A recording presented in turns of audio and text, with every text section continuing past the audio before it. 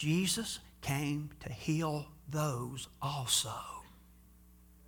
Not just broken limbs, not just when you cut yourself, but those deep wounds on the inside that nobody even knows they're there, but the one that has them.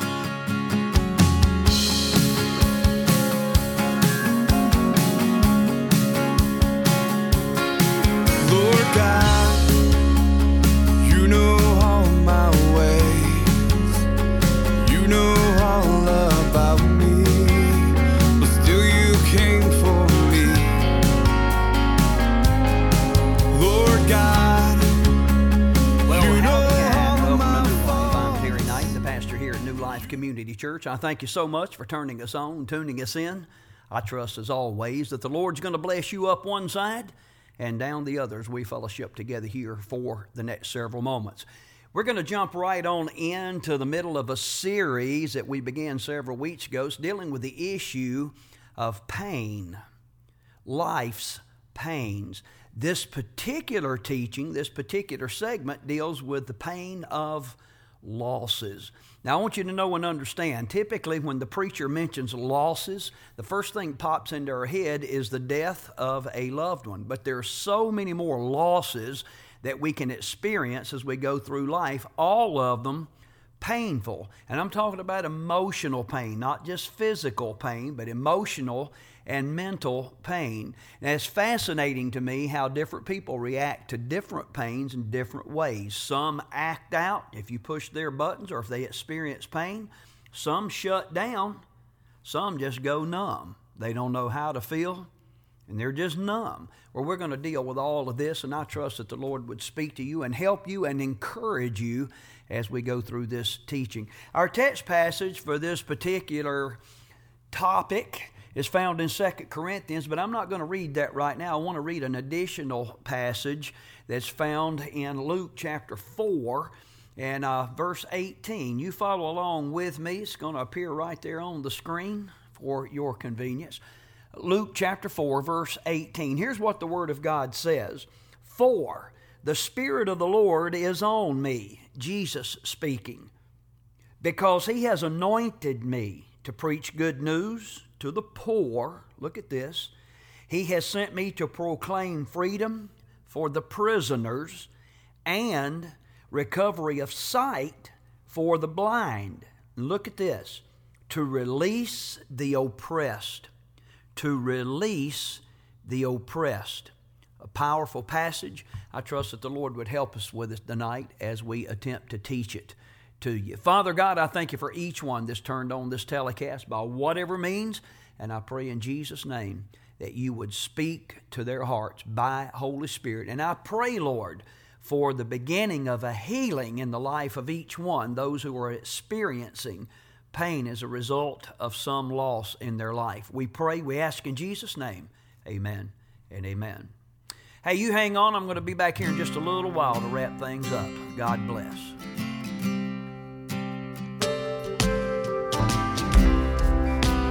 I'm exploring with you through this series, which is a series that really doesn't look like a series. Practically every message in the series can stand on its own, but I'm exploring with you how we, born again, Spirit-filled believers, are to deal with our pain. Way back in the very beginning, we spent a lot of time establishing a foundation to determine that we do encounter pain. And it's very important you recognize it and deal with it as opposed to pressing it down. And I'm not going through that whole teaching again at this point. I'm going to be sharing with you 3 more teachings connected to this subject, the Lord willing. In the weeks to come, we're going to be talking about the pain of relationships. That may not be what you think. We're going to close the series by sharing with you a teaching on the pain of sin. That may not be what you think. Right now, I'm going to conclude the second part of the pain of losses. The pain of losses. Now, it's been a week or so with the interruption of, which was really no interruption. It was just a God thing to have our Gideon speaker here last week. But this message has been divided in half. So we're going to go back and look at a little background. We'll try to catch you up to where we are and then try to make application with the second half this morning. Typically, everybody say typically. When we hear the preacher speak out about our losses, we lean toward hearing some consoling words about a death. By the way, some of our own church family right now is dealing with this very thing. But that being said, the number of other ways that we can experience a loss is pretty staggering. And I went through a lot of detail on that in part one. I'm not going back there. If you didn't get that, I would encourage you to go online, look that up, and take 30 minutes or so of your life to listen to that. I believe it would help you.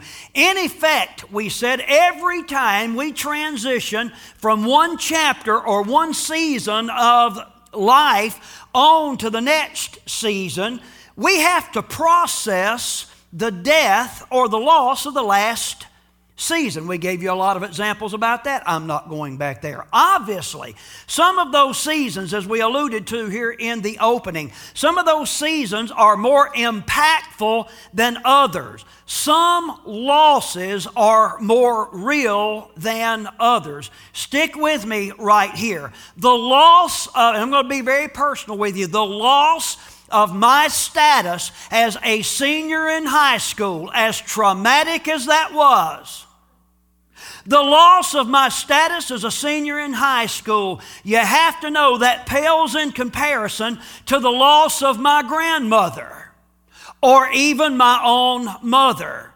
They were all a loss, but they were different, and different impacted me in different ways. Number one on your study notes, fill this in with me if you would please. Losses can prompt.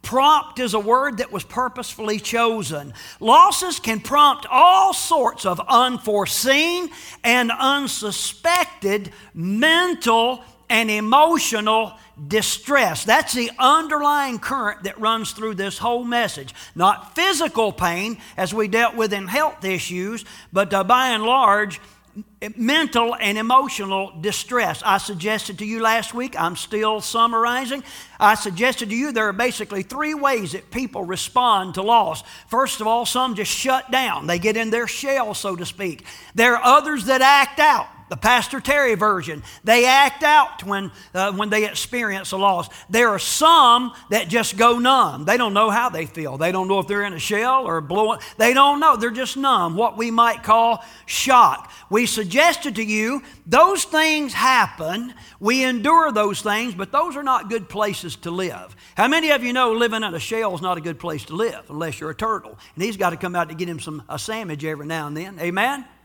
And acting out. I mean, you might act out, and yet sometimes acting out just happens, but that's not a good place to live. Do you want to be around people that act out all the time? I know Donna doesn't.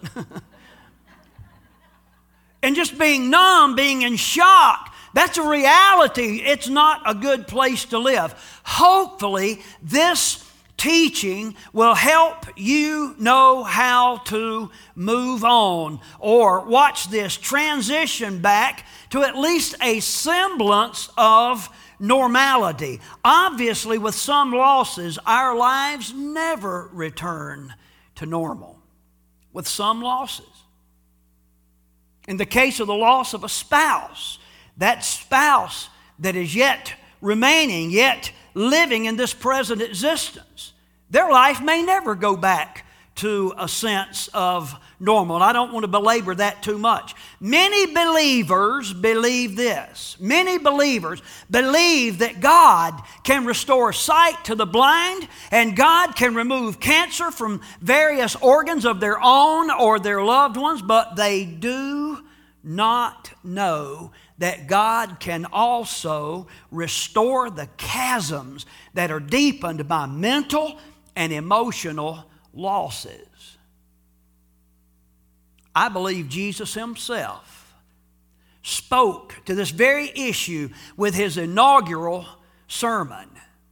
If you have your Bibles, I invite you to turn with me to Luke chapter 4 and verse number 18. This is Jesus' inaugural sermon, and he is speaking from the text of Isaiah chapter 61, which puts forth these prophetic words. Look at verse 18. The Spirit of the Lord is on me, Jesus said, because he has anointed me. That's an appointment with power. He has anointed me to preach good news, look at this, to the poor. He has sent me to proclaim freedom for the prisoners and recovery of sight for the blind. And then lastly, I want to stop right here, to release the oppressed. The poor, the prisoners, the oppressed. Watch this. Poor can be considered as a state of loss. Amen? It's a state of loss. Talk to poor people and see if they wouldn't confirm that to you. So is prison. A prisoner certainly experiences on a daily basis a sense of loss. And certainly that is the case with oppression. Now let me dig a little deeper right here for just a moment. That word oppression is very interesting. In the original, I can't even hardly pronounce it, but it looks like throw-o. Throw-o. Properly, here's what it means. It means to break in pieces. Have you ever had any item of yours that shattered and broke to pieces? I think of some vase, as they'd say in other places, a vase, a vase, or something made out of clay, or something like a dish. You drop it, a piece of glass, and it just breaks all to pieces. Can you put that back together again? Possibly, but you can't get all those little shards. And you know that last little piece of glass that remains in the kitchen floor that you will step on 3 months later. You can't get all that back together again. That's the idea of oppression. It means to shatter. The King James come really close on this because it translates to verse 18, to set at liberty them that are bruised. Bruised. The New American Standard Version uses the word downtrodden. The Amplified just says crushed by tragedy. I love what Mr. Barnes says in his very fine commentary, and I quote, "The word bruised here evidently has some general signification as brokenhearted or the contrite," in case you've ever wondered what contrite means. It means those who are pressed down by great calamity or whose hearts are pressed or bruised by the consciousness of sin.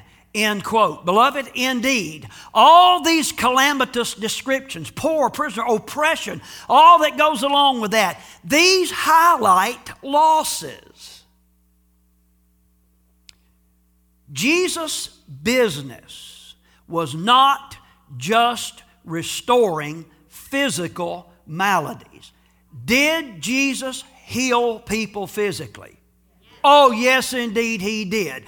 And not only did he can. Now, I say that because there are some very wonderful people walking around on the planet, walking on the face of the earth today, and they do not believe that God can heal. I feel so sorry for them. I'm here to tell those folks, God can heal. He's the same yesterday, today, and forever. If he can create this body from the dust of the earth, which he did, or from the rib of a man in the case of you female components.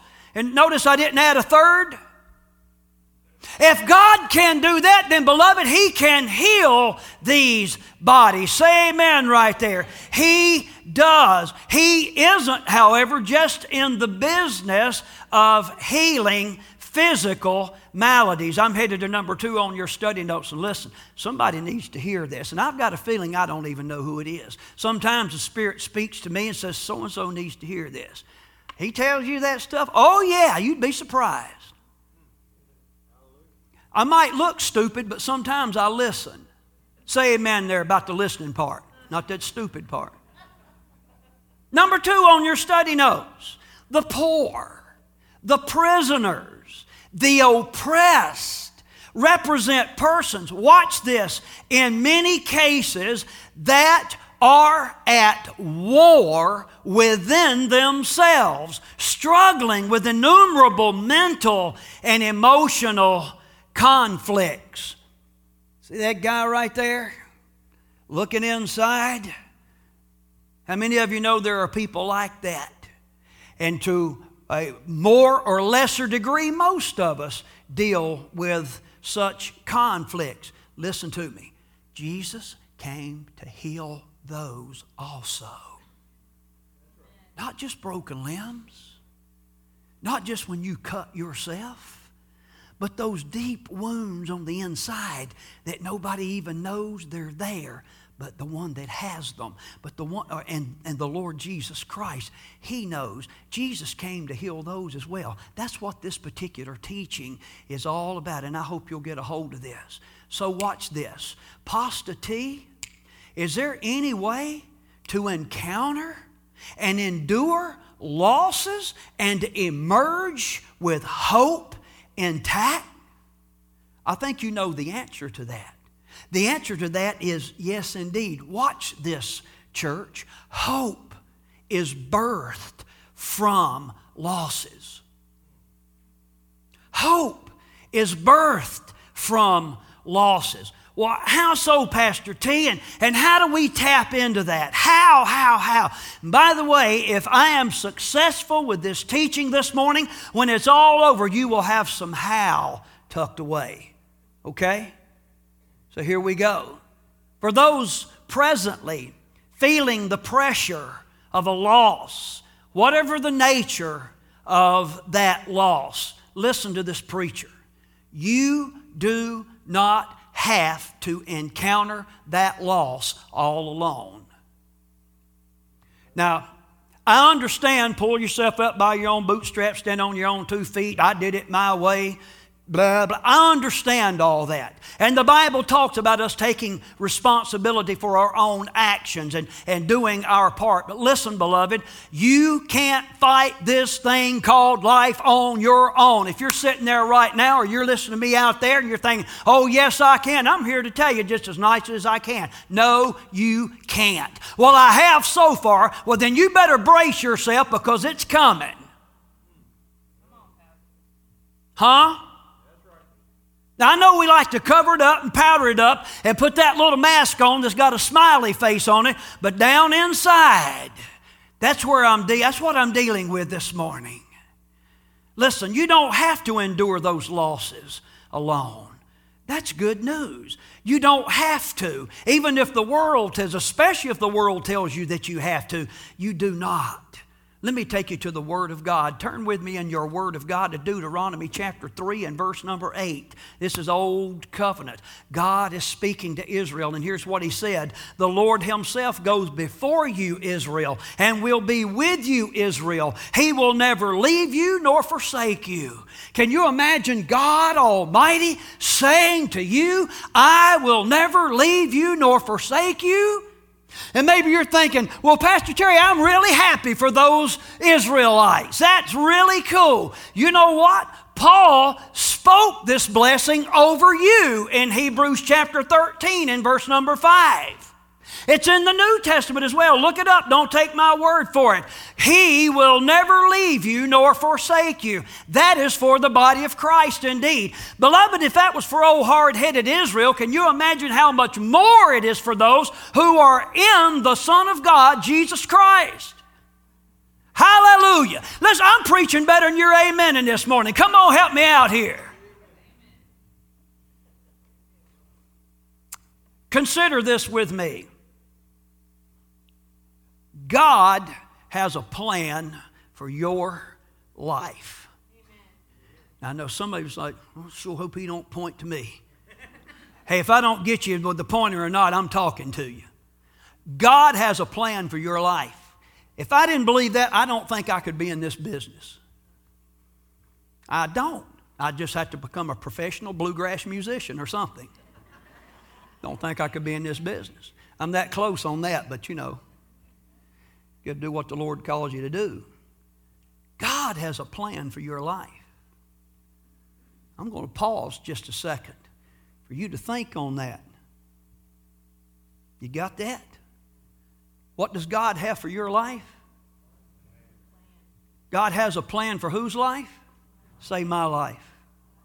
Sometimes that plan involves seasons of losses. Number 3 on your study notes is very important. Don't overlook the blessings that are born out of those ordained seasons. Romans chapter 8 and verse 28, many of you know it. I'm going to read it for you, and it's going to appear on the screen from the Amplified Version. I picked that version on purpose. Look at this. Romans 8:28, and we know with great confidence that God, who is deeply concerned about us, you've got to know He's deeply concerned about you, causes all things to work together as a plan for good for those who, look at this, love God, to those who are called according to His plan and purpose. Now listen, let me see your eyeballs. You are going to have to settle on this issue of whether or not you are called according to His purpose.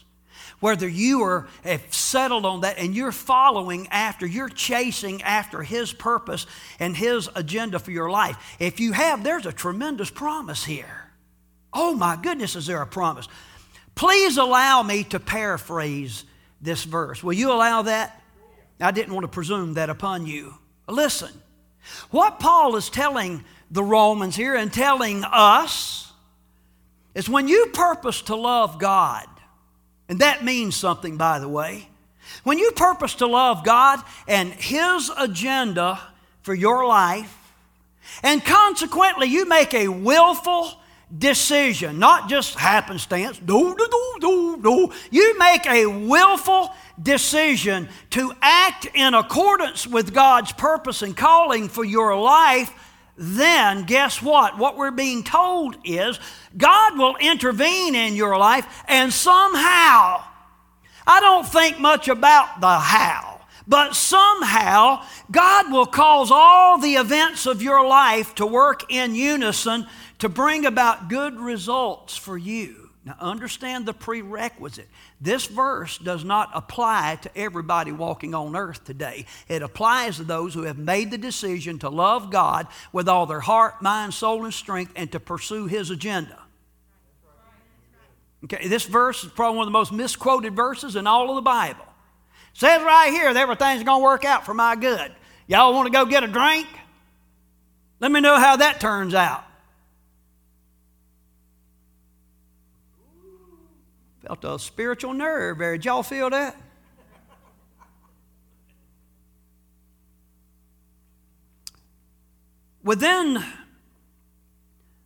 Let me back up and say this.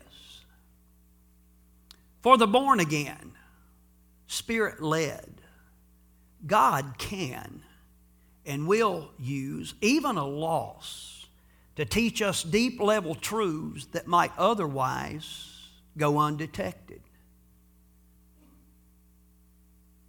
Within that context, a loss will prove to be other than a loss. Now, I said something very similar to this last week. This is not all of it, but I'm going to quote me. Pastor Terry once said, "That which initially manifests as a season of loss will prove to be a seed that ultimately sprouts and blooms into a treasured gain. When that happens, that loss is not a loss." Are you with me? Does that make sense a little bit?